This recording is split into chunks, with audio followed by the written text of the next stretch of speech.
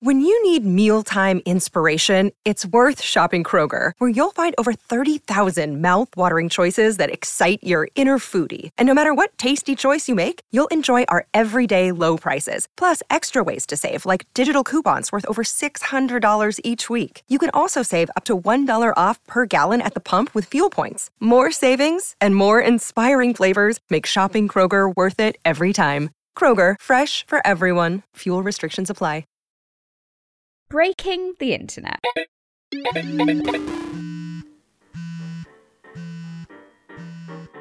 In the year 2020, this is how we describe a moment like the world reacting to that Harry Styles Vogue cover, or BTS doing literally anything.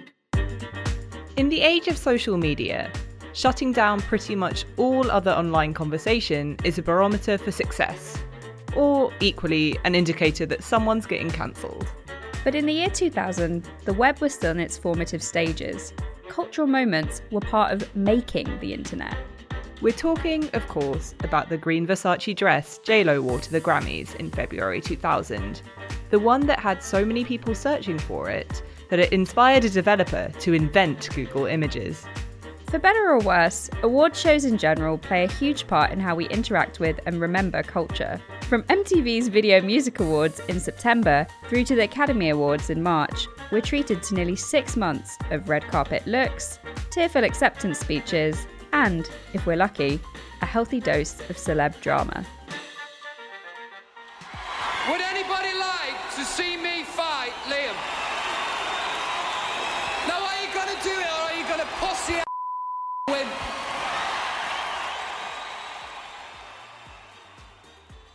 Of course, these ceremonies also happen to be an opportunity to celebrate the best art of that year, which is why, as a fitting close to the first series of 2020, we're going to be handing out a few awards of our own.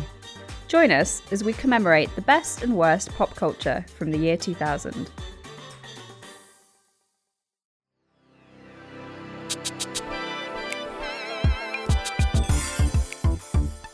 It's the 21st century. The future is now. The winner of Big Brother is... What date is a commuter going to think it is when we get to 2000?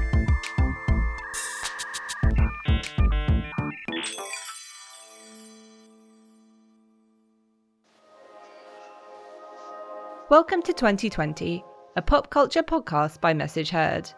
I'm Tara Joshi. And I'm Simran Hans. This is the podcast where we go back to some of the biggest pop culture moments from 20 years ago and re-examine them from a fresh critical perspective. This is our last episode of the series. If you're a new listener, we have a whole back catalogue of episodes on 2000s gems like Gilmore Girls, The Sims, and Craig David. Today, we're talking about award season and picking our personal winners and losers of 2000. We'll be getting into our favourite films, albums, and the year's best on-stage performance. We'll also be looking at whether the pop culture we think is worth celebrating was recognised at the time. We'll be casting our minds back to the MTV Video Music Awards, the Brits, the Grammys, the Golden Globes, the Oscars, and the BAFTAs. Now, as my fellow award season geeks will know, many of the ceremonies that commemorate films, music, and TV from the year 2000 actually took place in 2001. We thought it was important to focus on the culture that came out of the year 2000, and so the awards season we're covering ranges from the VMAs in September 2000 through to the Oscars in March 2001. So if any of the sharp-eared among you catch us talking about 2001, that's why. And with our date disclaimer out the way, it's on with the show. We can't talk about award shows without mentioning the red carpet. The looks, the schmoozing, the inane celebrity interviews. Who here among us doesn't love watching red carpet before going to bed? Amen. The Y2K red carpet looks are unmatched. Fur trimming, leather, PVC, rhinestones, extremely tight snakeskin, and that's just in sync at the VMAs. Also Tara's one-time Facebook cover photo, I'll have you know. What happens on the red carpet is often a huge cultural moment in and of itself. At the top of the episode, we mentioned J.Lo's green Versace dress at the 2000 Grammys. Eric Schmidt, the former CEO of Google, wrote in 2015, "At the time, it was the most popular search query we had ever seen, but we had no surefire way of getting users exactly what they wanted. J-Lo wearing that dress." Google Image Search was born. As well as being a vehicle for huge fashion moments, I love how award ceremonies document surreal interactions between legends that we might otherwise never see. So there's this amazing clip of Beyoncé interviewing Aaliyah at the 2000 MTV Movie Awards. What are you looking forward to seeing? Tonight? Tonight, yes. I want to see D'Angelo perform. Girl, I'm with you because you know he fine. He's fun. He's hot. All right, back to you, Cisco. Back to you, Cisco. That is incredible. Speaking of Beyoncé, we also need to shout out Miss Tina for the coordinated Destiny's Child looks at any given ceremony that year. And, of course, we can't not mention Bjork's swan dress at the 2001 Academy Awards. The red carpet alone gives us so much to talk about. But while I'm ready to rank every Britney look from good to great, I think it's time to get into the ceremonies.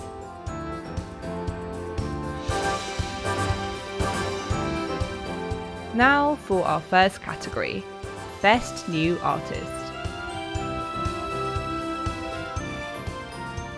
At the Grammys a year previously, this was hotly contested between Christina Aguilera and Britney Spears, two pop acts who helped create the mold for the early noughties pop star.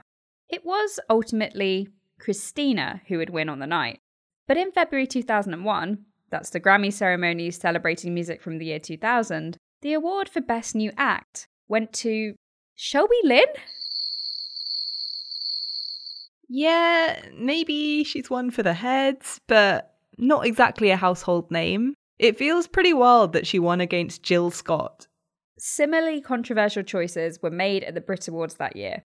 As those of you who have listened to our Craig David episode already know, the Southampton teen missed out on all 6 of his nominations on the night, including Best Breakthrough Act, which he lost to the boy band A1.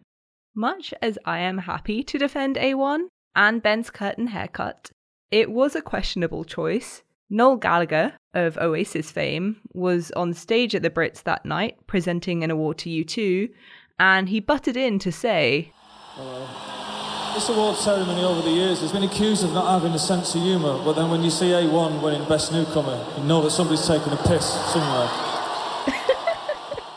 That's so mean that he said it on stage. I love the Brit Awards for that kind of thing though, particularly like this era of Brit Awards. It's just so messy. It's classic Noel Gallagher as well. He is always a messy bitch looking for drama. Anyway, I think it's fair to say that neither Shelby nor A1 would be our first choice for this award. So, Tara, who's your best new act of the year 2000? And who are some of your honourable mentions?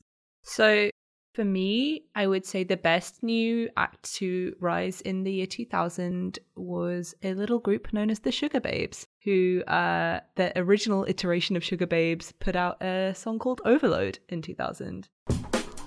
Train comes, I don't know its destination. It's a one-way ticket to a madman situation. It's a great song. So, Sugar Babes, much like our gals Destiny's Child, are one of those girl groups who have many different versions. So the original version is Moutier, Keisha, and Siobhan. And Siobhan gets sidled out of the group pretty quickly after this moment. So this is just a reminder of what I think is one of the best versions of Sugar Babes. Overload is like an incredible debut single. And I do love other versions of Sugar Babes. I think they're like one of the most consistent pop groups that Britain has. Yeah, I feel like Sugar Babes maybe like took a little while to get going. I feel like around 2003 was when they were really having their moment. But in 2000, maybe they're just still like breaking through. So I don't know, like when we're saying best new artist versus like breakthrough, I guess that's two different things as well, isn't it? No, I think they definitely count in this category. Who are some of their like contemporaries? Who are some other people who were kind of coming through at this moment here in the UK? Well, I feel like we can't not talk about Samantha Mumba. Justice for Samantha Mumba. I don't know what she's up to now, but I want to know. I think she's one of the presenters on Loose Women. And so she's had a career pivot.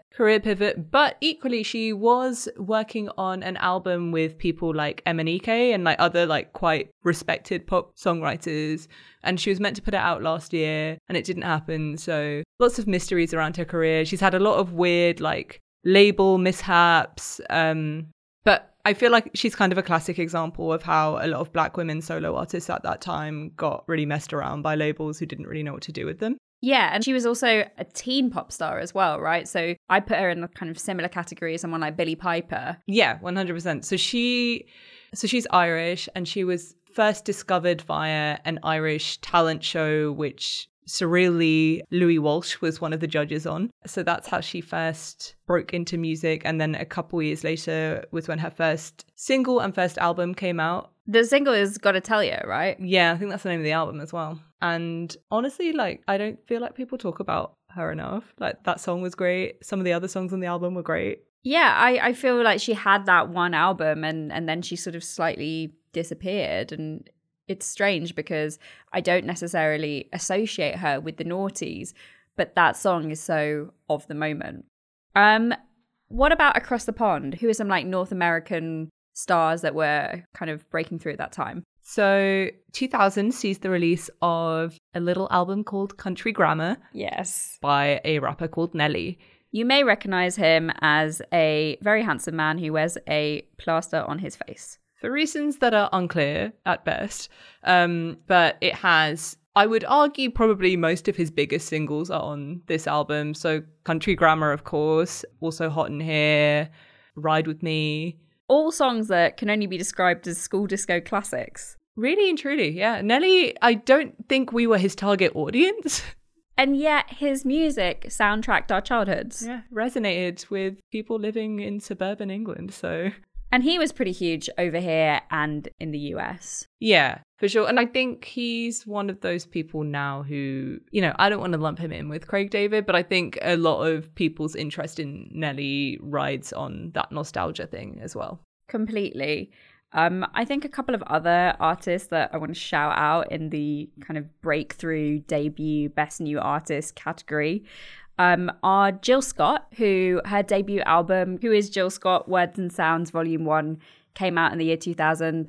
I think it did pretty well critically. It was nominated for Grammys. I think she's somebody who was really embraced by the African American community, probably by virtue of how she came up. She was a spoken word poet. She came up through the kind of Philly scene with The Roots and Questlove. And she is just a really kind of interesting singer-songwriter. But I don't think that she necessarily fitted into the sort of sexy... I was going to say, I feel like her music is quite sexy. Her music's very sexy, and it's also, her lyrics are quite sexual. But I think she wasn't sort of commercial. She's way more in a kind of neo-soul category. And I think, like, you know, she wasn't really considered pop at the time. She actually kind of came back into consciousness this year when she did a lockdown verses with Erykah Badu. And, you know, I think people like to think of those two artists as kind of rivals because Jill had worked on, she actually has a co-writing credit on the song You Got Me, which Erykah does the vocals on with The Roots. And yeah, they ended up going with Erykah rather than Jill. And so I think people remember that and they think of them as rivals. But really that Versus was amazing to watch because it's just pure love between the two of them. But yeah, the big songs from that record are Getting in the Way and He Loves Me. My favorite track is The Way, which is very corny, but I love it. And yeah, I think the production still holds up on that album. It's well worth kind of going back to, and it's really kind of assured for a debut. Yeah, so I guess we mentioned earlier, but she was nominated for Best New Artist at the Grammys that year. But I feel like the Grammys sort of consistently has a problem when it comes to actually recognizing Black artists. But yeah, they often get relegated to like Best R&B Act. or best R&B video, even if they're an artist who kind of straddles pop and R&B. And unfortunately, that's still true in 2020. So, some things don't change. Who else was coming out of the States at the time? Well, she didn't come out of the States. She came out of Canada. But 2000 was also the year that Nelly Furtado's debut album, Whoa Nelly, came out. And I think this is a good record. The songs Turn Off the Light, Shit on the Radio, I'm Like a Bird, obviously. And they're pretty good singles that still kind of hold up as these very quintessentially noughties pop records. But I think she struggled a little bit when she came out because people didn't know how to market her. She's half Portuguese and she's got these kind of folk influences going on in her work. And, she was very young at the time. I think she was 21, but she wasn't really a kind of Britney or Christina. A lot of people compared her to Macy Gray because she was a more kind of singer-songwriter type. That's bizarre. Yeah, and also she's got quite a unique voice. And so maybe that's why people thought perhaps she's more adult contemporary, but she was more fun, more playful, more pop than that as well. I would highly recommend going back to the album and listening to the track Party. You'll enjoy it. Yeah, I got that album for Christmas that year, I think. I feel like I remember unwrapping it and it did bring me so much joy. And, I guess admittedly with some of the artists that you talk about from this era as being best new artist, with someone like Nelly, he becomes a nostalgia thing rather than someone who's necessarily relevant later on in the 2010s. But Nelly Furtado, her influence only becomes greater as it goes on. Right now in 2020, maybe not so much, but she's kind of interesting though. I mean, I think a lot of people don't really love this first album, and the one that was really huge for her was the one that she did with Timbaland, Loose, which has Promiscuous Girl and Say It Right, and that comes a little bit later. And then she went on to do some work with Dev Hynes in the kind of later 2010s, and she's still working and she's still interesting. But yeah, I think she's an artist who has sort of developed with the times rather than kind of stayed frozen in a particular period like Nelly. I am going to give my award to Nelly Furtado. I think she is still interesting and I really, really like that record whenever I look back on it. I think for me, Nelly Furtado ultimately becomes more interesting a little bit later on. So I feel like I'm giving it to Sugar Babes. I don't know why I was pretending it would be any other way or why I bothered talking about anyone else, because it was just going to be them. Without subjecting you to an unrehearsed and criminally unfunny comedy bit between two stars who have never even spoken to each other before stepping on stage, let's move on to our next category, Best Film.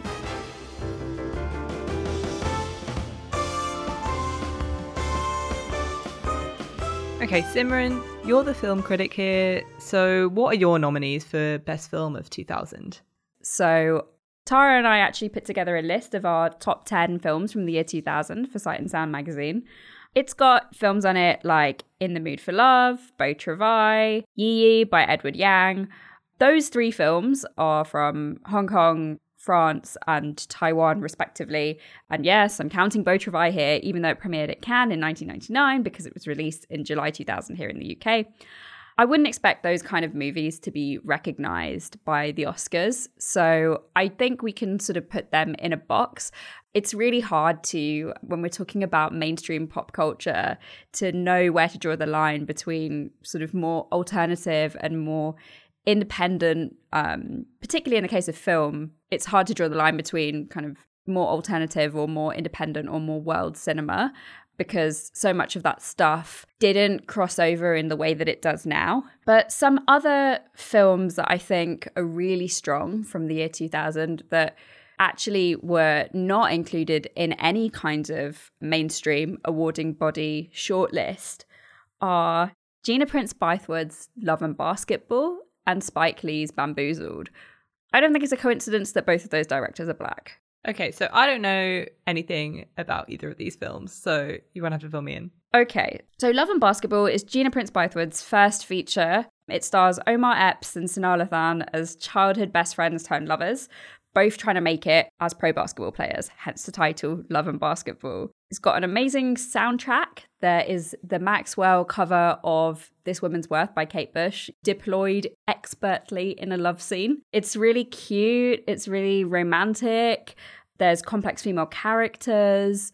It's just this really kind of thoughtful, interesting, moving film about a girl's ambition and how she has to like manage her emotions and her expectations. And she wants love, but also she wants to like have her own life. And I think this movie is so great. If you kind of are a sucker for romantic movies, I would recommend it. I was going to say, this sounds very me, and I'm furious at myself for not having watched that yet. It's a total comfort movie for me. I'd put it in like a similar category as When Harry Met Sally. And actually, Gina Prince Bythewood said herself that she wanted to make a black When Harry Met Sally. It's not really a romantic comedy. It's sort of more dramatic, but it kind of hits that same nostalgic sweet spot for me. Okay, and what about Bamboozled? So Bamboozled, Spike Lee is a really interesting Marmite filmmaker, and Bamboozled is one of his weirdest movies. I also think it's one of his most difficult and kind of challenging films, and people didn't really know what to do with it at the time. I think if it's released now, and actually it's had a kind of re-release through the Criterion Collection, so I feel like it's been sort of retroactively canonized. But I feel like if it was released now, people would have a totally different reaction to it. The basic plot is it's a satire about a Black TV executive who decides that he's gonna make this show that is really problematic and racist. It's like a minstrel show. So the whole kind of theme of the film is blackface in the media. And so this black character decides to sort of exploit himself in hopes of getting fired, so then he can have a really good payout and he can also expose his racist white boss. But, plot twist, the show becomes massively successful because, of course, the audience is racist. And so it's quite uncomfortable, but it's also like very funny. Like the comedy is very raw and it is just so kind of prescient and strangely relevant to the culture that we live in today. And I think, you know, Spike Lee was really ahead of his time, being able to kind of hit on that so sharply in the year 2000. So both of those sound amazing, but I guess I'm curious then about what was actually nominated that year. So I know that Ridley Scott's Gladiator won Best Film at the Golden Globes, the BAFTAs and the Oscars, but it's not in our list. So what about it didn't do it for you? Well, first of all, I'd just like to point out that for anybody who enjoys going on YouTube and looking at the clips of the award seasons in retrospect, watch any of the ones that have Ridley Scott. He looks so pissed off all the time. He won so many awards. Why was he so mad? I don't know. The reason why he's not on the list is because, actually, I've never seen Gladiator. I should be shocked by this, but I have also never watched Gladiator, so I feel like what are we even doing making a podcast about 2000? Russell Crowe swanning around in a skirt, not that interesting to me. So I did ancient history at uni and I still didn't care about this film, so... But yeah, this film did really well. I don't know what it was about it without having seen it. I can talk a little bit about some of the other films that were kind of big hitters that year. There was Billy Elliot, which was nominated for a bunch of BAFTAs. Jamie Bell won Best Actor at the BAFTAs. Chocolat, starring Juliette Binoche and Johnny Depp. That is a film that I know weirdly well because we had it on DVD and my mum really liked it, so we just watched it loads. I literally have the exact same thing with that film. I watched that so many times with my mum. Mums love it. Yeah, and you know, it's just infuriating with Johnny Depp. Let's not even go there. Let's not even go there. But I do think, like, as a kind of prestige romantic, that was very mum core. There was also Erin Brockovich, which won Julia Roberts Best Actress at the BAFTAs, the Golden Globes, and the Oscars. This was her first Oscar after she had been nominated twice before for Pretty Woman and Steel Magnolias. Have you seen Erin Brockovich? It's so good. It is so good. I watched this film for the first time on a plane and I'd never seen it. And I'm quite a big Julia Roberts fan, but I had never seen this movie. I was amazed at how good it is. And, you know, her speech at the end where she sort of wins the check, spoilers, was sort of so satisfying. It's really strange when you kind of, you know, these moments from big movies out of context and then you see them within the body of the film and it, you know, it makes a lot of sense. Film was directed by Steven Soderbergh, who also was nominated for a bunch of awards for Traffic in the same year. Unusual for a director to release 2 films in the same year, but there are no rules. Steven Soderbergh does what he wants. Also, I'll just give you a plot summary of Erin Brockovich, just in case you need it. For those who haven't seen it, Erin Brockovich is about an unemployed single mum who wears lots of very sexy, trashy outfits. And she sort of goes and begs for a job as the secretary to a lawyer. And then she becomes quite passionately involved in a case where she's kind of fighting for the rights of local people whose water has been poisoned by a corporation. It is really good. I would highly recommend going back and watching it.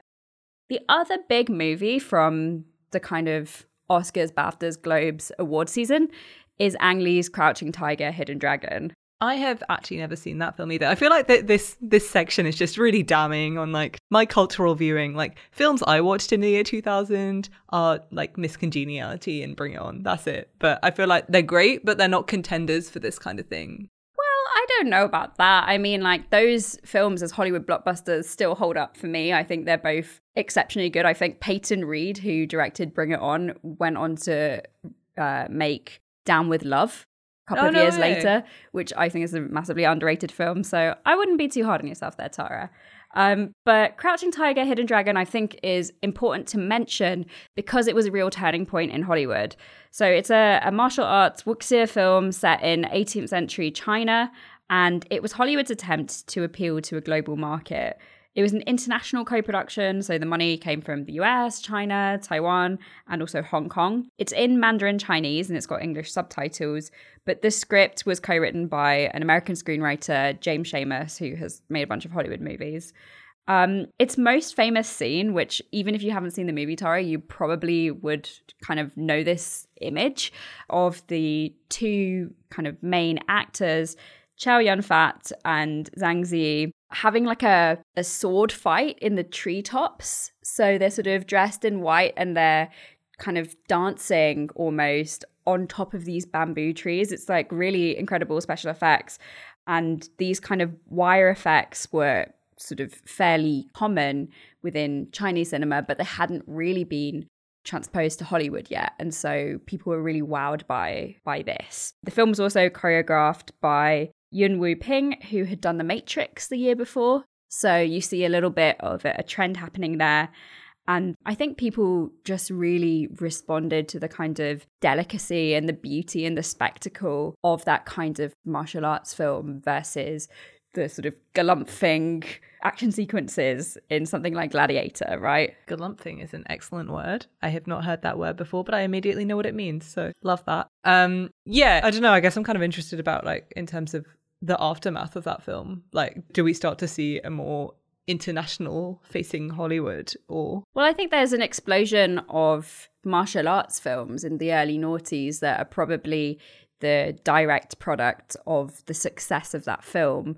But I don't know if we can say that it really helped those key actors to break through. I think it just more kind of showed that Hollywood needed to accept that globalization was happening and expand their reach outside of the Western world. I don't know if there's like another point in the last 20 years where that changed again. Maybe you see it with the Marvel movies. What about you, Tara? You know, you say that you were more kind of like across the mainstream contenders. Is there anything that really stands out to you from that year? I mean, obviously, you spoke about Erin Brockovich, and I do think that really holds up. And I think in terms of the issues that it discusses, like, unfortunately, they're just as relevant in America today. Like, one of my best friends is a lawyer, and she follows Erin Brockovich on social media, and she's still out there doing all this work about contaminated water in America, which is depressing, but I think really speaks to the fact that that film was actually quite important to do and like make people aware of stuff like that, I guess, as much as it just being some really great acting from Julia Roberts. And the other film that I wanted to shout out was it You Can Count on Me? Yeah, the Kenneth Lonergan movie. Yes. So Laura Linney, Mark Ruffalo, it's just a young Kieran Culkin of Succession fame. He's in that, right? Yeah, he is. He's the kid, right? Yeah. He's in it. So really something for everyone in that film. And I just think it's just some really great acting. I haven't watched it in years, but I'm just thinking about films I know came out in 2000. And yeah, it's like a family drama about a brother and a sister. And it's so tender. Also something I watched with my mum. So, shout out my mum. You Can Count on Me is a real deep cut. You've got more film knowledge than you know, Tara. Oh, I'll take that. So what's getting the award?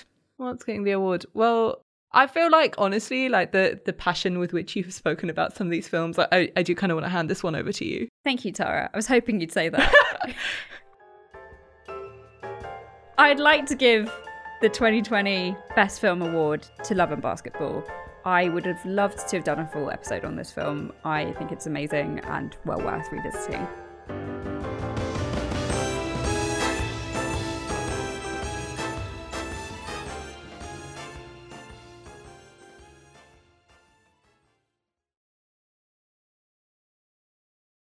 So I'm conscious that while we spent an episode talking about film soundtracks and how original film songs were often bait for awards, we didn't actually talk about albums from 2000 in this series. I mean, that's some real Born to Do It erasure, but okay. Yeah, okay, of course. Our guy Craig David put his astonishing debut out into the world in 2000. But meanwhile, the major Best Album awards went to Coldplay's Parachutes at the Brits, while at the Grammys, Steely Dan's Two Against Nature won. I don't know about you, Simran, but I cannot personally claim to be familiar with either of these albums. I am not going to pretend that I'm unfamiliar with that Coldplay album because I am. However, I don't know if I would put it in my kind of top 10 from the year 2000. I think there are many other worthy contenders. One of the most slept on albums from the year 2000, I think, is Madonna's Music. I think people don't really like this record that much or don't remember it that well because it comes after Ray of Light in 1998, which was sort of more of a U-turn for her and more of a big moment. And people would be right, music is no Ray of Light, but it's playful. There's her whole kind of like ironic cowboy aesthetic going on. Yeah, it's the sort of denim cowboy look, right? That's what I remember of this album. Exactly. It's denim cowboy is precisely what she is. And it's a step away from the sort of sincerity of her Kabbalah spiritual moment that she was having in the 90s. I think the production is quite interesting. It's got that like robotic, Daft Punk kind of hard edge sound to it. You can kind of hear it in the computerized chipmunk backing vocals on Impressive Instant. And Don't Tell Me is a masterpiece. Oh, that's such a good song. I forgot about that song. There's also her underrated cover of American Pie by Don McLean. Being completely honest, that was the first time I had heard the song American Pie. I didn't realize it was a cover. Exactly. So, I think this record is actually quite fun still to listen to. I would recommend it. Speaking of unforgettable covers, we have to talk about Britney Spears' Rolling Stones cover of Satisfaction on the Oops, I Did It Again album, also a 2000 gem. It's not my favorite cover. I'm going to just put that out there right now. It's not my favorite Britney album. I'm sorry. How do you remember this album? Because what I remember about it is the cover where she's wearing this kind of matching brown crop top and sort of hip-hugging low-rise trousers. And she's kind of peering through a beaded curtain. Yeah, that image is quite a strong image, to be fair. I had this on CD, so that's how I remember it. I don't think I did have this one on CD, Like, obviously, I loved the singles from this album. I actually probably loved more than the singles, but I don't think I owned this. I think it was more if I went to a friend's house and they were playing it. But I don't know. It's got some incredible pop songs on it. This is like not key Britney for you at all, even though it has tracks like Lucky, Oops, I Did It Again, Stronger. Yeah, okay. The way that Simran is looking at me right now, I just feel like I should be having a stronger reaction to these songs. Oops, I Did It Again and Lucky. Yes, great songs. And I think they tell us quite a lot about Britney. But for me, I guess my favorite Britney album is probably Britney.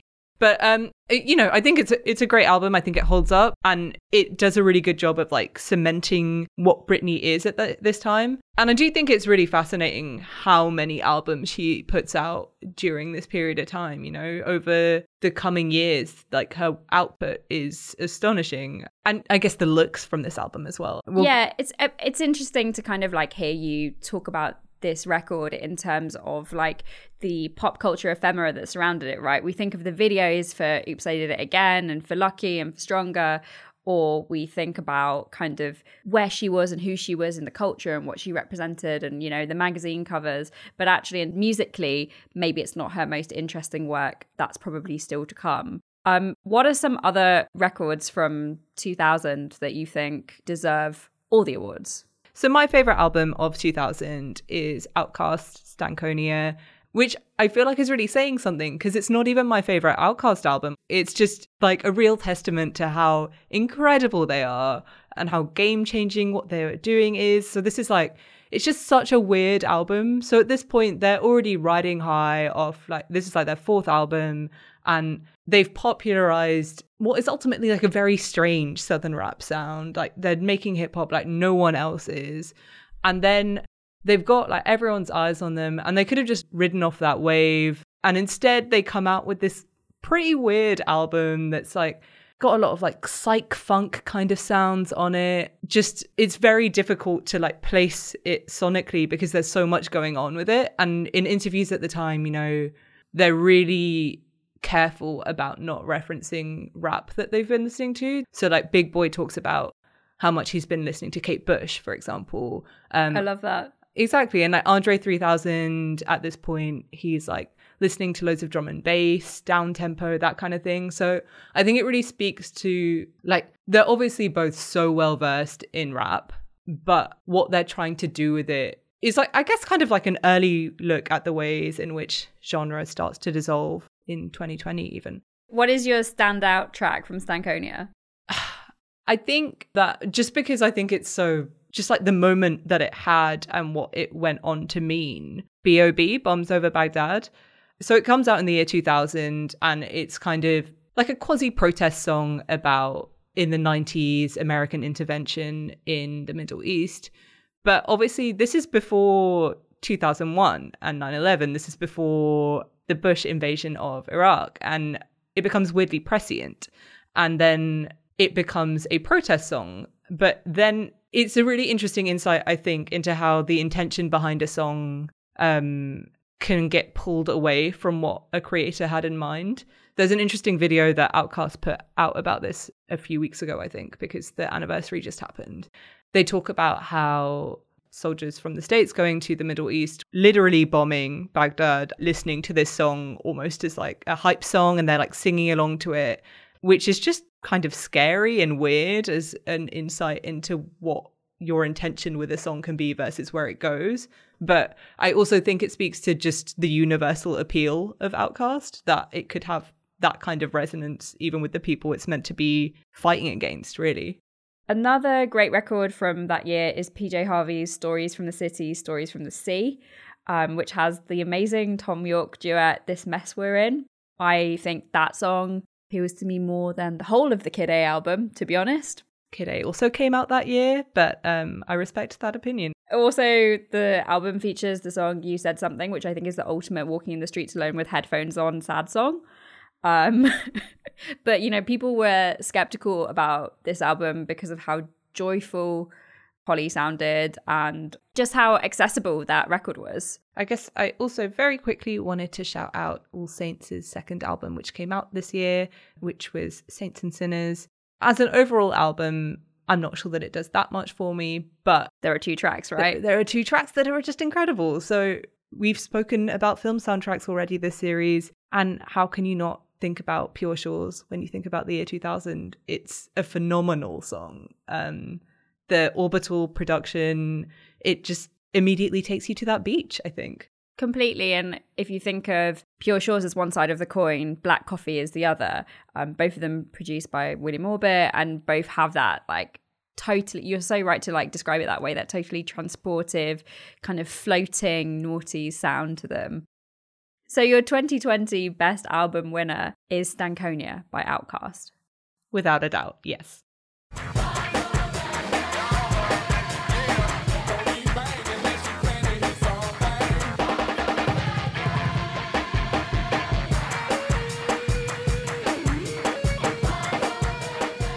Now on to what is perhaps one of the evening's most disputed categories, Best Music Video. In our very first episode, we did a deep dive onto the unforgettable video for Destiny's Child's Say My Name, which was nominated for Best Pop Video at the MTV VMAs. It lost out to NSYNC's Bye Bye Bye, although it did win the award for Best R&B Video. Tara, this was the golden age of the music video. What are some of your nominees? Let's talk about Cisco Thong Song, which opens with this harrowing shot, I think, of Cisco's daughter rifling through a shopping bag and finding a red thong and being like, "Daddy, what is this?" And Cisco gives the camera a knowing look, and we're transported on this journey with him as we celebrate the thong. It is so Miami. Everything about this video screams kind of noughties excess. You've got the cars, you've got the shell suits, you've got Cisco swiveling through the air like a cheerleader. You've got Ja Rule for reasons that are unclear.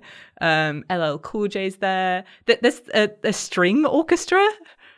Just everything. Like UV light. It's so excessive and I love it. What about the video for Blink-182, All the Small Things? It's such a fun video. And explain the concept for those who haven't seen it. So throughout the 90s, you have the kind of very sincere boy band videos, like everyone dressed in white, lots of slow-mo and getting off a plane. And Blink-182 are making fun of those tropes in this video. It's super funny and cute. I don't know. Yeah. What's there to say about it?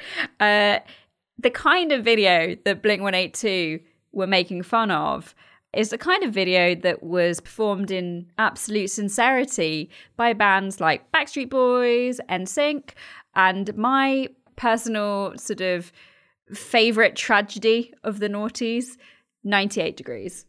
Do you remember them, Tara? I actually have no idea what you're talking about. Okay, so 98 Degrees was Nick Lachey's boy band. Oh! Nick Lachey, husband to Jessica Simpson, co-star of the MTV show Newlyweds. I don't know if you remember the video for Just One Night, Una Noche. It's starting to come back to me. The Nick Lachey link is starting to galaxy brain me right now. For those of you who don't remember this iconic and terrible video, it's got all of the boys from 98 Degrees who all look the same, wearing these white linen shirts. They're on a sort of Mexican lads' holiday. There's dance routines, there's fireworks, they're kind of performing in front of these Mayan ruins. I just wanted to ask the question, did 98 Degrees Una Noche walk so Justin Timberlake's Senorita could run? One thing upon watching the video for Una Noche, again, that I'm kind of questioning is the standard of hotness in the noughties. So we can ask that question, but while watching that video, I would agree that these dudes all look the exact same and it's very weird. Equally, 2000 gives us a video by a little someone called D'Angelo. Oh, yes. Yes, it does. The greatest video of the year 2000. I am not having any questions asked about this. D'Angelo's Untitled, How Does It Feel, is an incredible song. Voodoo is an incredible record. And the video, directed by Paul Hunter, is also just sort of one of the sexiest, most kind of vulnerable, direct music videos I think I've ever seen. Oh my God. It's just wow. It is wow. So for anybody who is like not familiar with it, pause the podcast, go and watch it, come back, thank us later. It features D'Angelo sort of naked from the waist up. And he's got these kind of Adonis-like glistening abs. It's implied that he may also be naked from the waist down, although obviously the camera doesn't go there. So it's very suggestive. And it's got this sort of like really minimal backdrop, like a black background. And it is just so it's just so direct. It's really like sensual. It zooms in on his body, like pans different parts of his torso. And it's an example of a video, unfortunately, where even though it did have such an impact, the artist himself really did not like it. Yeah, it's a real shame because the song as well is such a great song that really holds up, very kind of Prince inspired. Also, fun fact about that song is that, when he sort of screams and climaxes at the end of the song and it cuts off very abruptly, apparently that's just because they ran out of tape in the studio. No way. But the effect of the video was that it turned D'Angelo into a huge sex symbol. And people became less interested in him as a musician. I think the attention was a lot for him when he was in a really dark place. And he ended up taking a 14-year hiatus from music. So was our collective thirst worth it? I'm not sure. I don't know if the thirst was worth it, but I do think that it is the best video from the year 2000. So earlier we touched on Britney's aesthetics from this era. And I feel like we can't not talk about her video at this time. Oops, I Did It Again gives us the red leather turtleneck catsuit. Tara, right now, you can't see her, but is wearing a red turtleneck. It's in honor of Britney in this video, of course. And actually, I feel like when we were first talking about doing this podcast, I think Simran told me that she can do the whole spoken word dialogue in this video off by heart. Have I made this up? I can do it, and I'm not going to. Oh. But the video has this really funny, cute sort of nod to Titanic, which was sort of in the culture. And Fine. Also, in that year, Britney released the video for Lucky, which I think is underrated and also kind of takes on a dark significance given everything that Britney Spears has kind of gone through in the media and the sort of Free Britney movement. In the video, her kind of alter ego is this glamorous movie star called Lucky, and actually she's very lonely and sad and depressed and can't really cope with the attention that's lavished on her. Feels very true to Britney's own trajectory and is actually quite sad looking back on it. It is really sad. It's also interesting, I think, because that's actually a theme in a lot of her work, and she does, like, I think on pretty much every album there is something that delves into that, and yet it feels like it's only relatively recently that people have actually started having serious conversations and acknowledgements of everything that she has been through.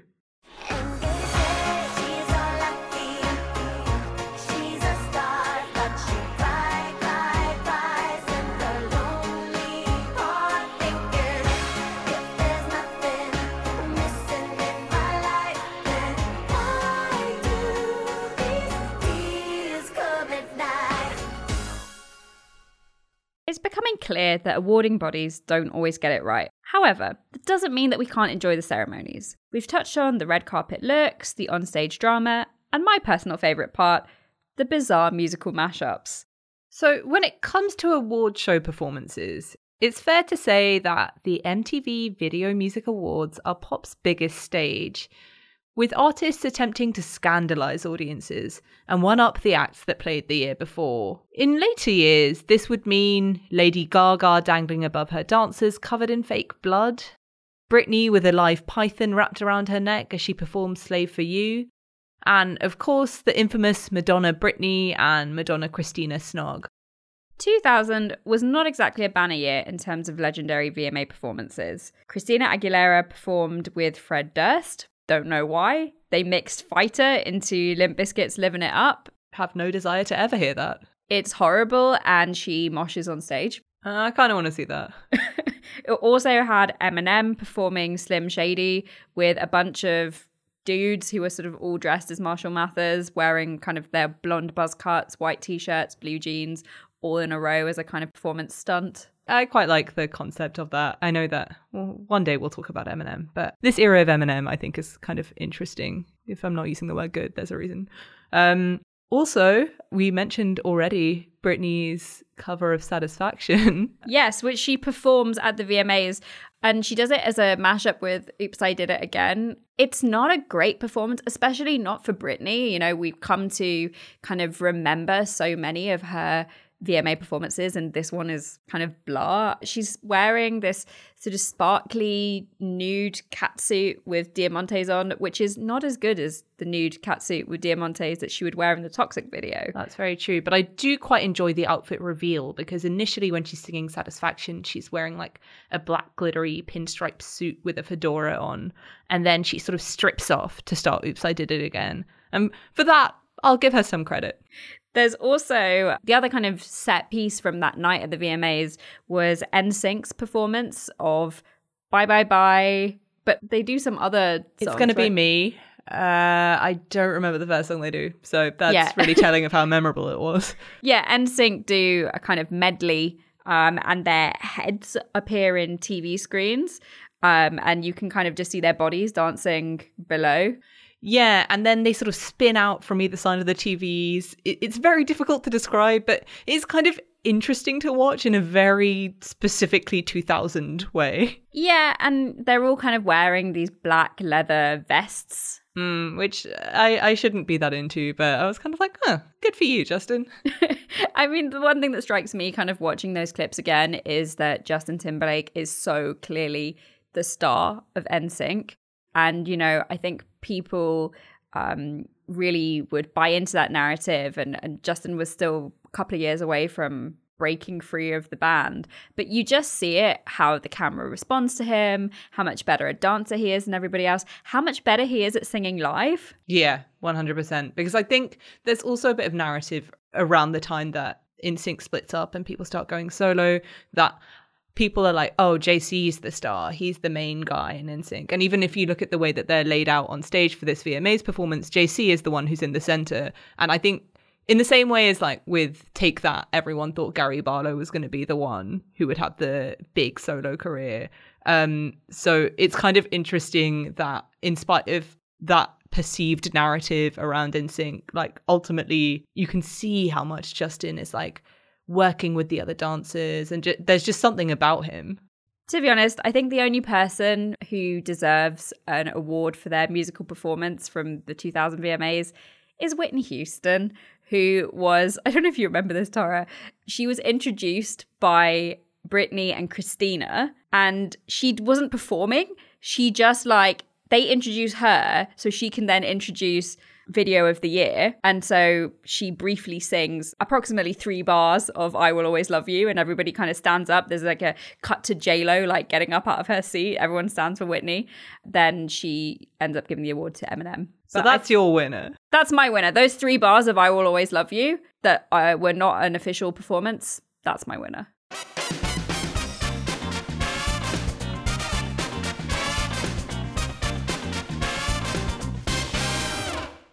So, Simran, this is our last episode of the series, which feels very surreal to be saying. Do you think we've covered everything that you wanted to cover from the year 2000? Well, this was something that we discussed right at the beginning of kind of thinking about all of the pop culture moments that we were going to cover. You can't do it all. You can't sum up an entire year in however many episodes. Really, you can only give a kind of flavor of it. And I think what we've tried to do is give a sense of the breadth of mainstream pop culture from the year 2000 and kind of used it to think about how we got to where we are today. I am really glad that we got to do an episode on Craig David. Yeah, absolutely. I'm glad we got to give Craig his flowers, or depending on how you look at that episode, maybe be not very nice about Craig David. I also think that, you know, thinking about a video game like The Sims was really interesting for me because obviously I hadn't thought about it in any depth at all. I think for me, the film soundtracks episode was so interesting. Just, you know, as someone who often my favorite moments in films are linked to the music used, but I guess I had never really thought about the specifics of how that happens. And also, I think comparing High Fidelity 2020 with High Fidelity 2000 was a really interesting way of thinking about how music has changed in terms of how we engage with it. And how we talk about it as well. Do you think that 2000 is a kind of standout year for pop culture, or do you think it's a matter of just going deep into any year and kind of finding a wealth of things to choose from? I think it's definitely the latter. You know, I think we could do this with any given year, and the deeper you dig, the more stuff there is. And I think what's particularly interesting is being able to then weave it into what it tells us about culture right now as well. So 2000 is an interesting starting point, and 2000 culturally, certainly in the UK, was quite an interesting time in terms of politics and everything else. Yeah, and it's worth kind of thinking about the year 2000 as a kind of cultural reset as well, because with the new millennium and all of the kind of promise and optimism that brought, the attitude towards, you know, what was possible was different. One thing that we've spoken a lot about during this series is the kind of optimism that I feel like is quite pervasive in the year 2000. And while that's really interesting to consider in 2020, what I think is equally interesting is how that optimism is like flipped on its head in 2001. Yeah, after the events of 9/11, which really kind of fractures the culture and changes it and kind of sets it off in a different direction.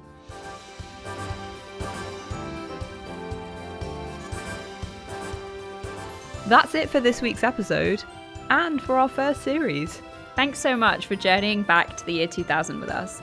If you'd like to see us return for a second series, let us know on social media. In the show notes, there's also an audience survey where you can tell us what you liked about the show, how we can improve, and what great pop culture moments from 2001 you'd like us to cover next. Again, the link to the survey is in our show notes, and everyone who fills in the survey will be entered into our giveaway to win a copy of Sylvia Patterson's I'm Not With The Band, a brilliant music memoir packed with amazing celebrity gossip that we mentioned way back in episode 1. For more updates, make sure to follow us on Twitter, Instagram and Facebook at MH2020. 2020 is a Message Heard production, written and presented by me, Tara Joshi, and S Club's 8th member, Simran Hans. Produced and edited by Jake Oteyevich and Emily Wally. Sandra Ferrari is our executive producer. Our theme music is by Matt Huxley. Thank you so much again for listening.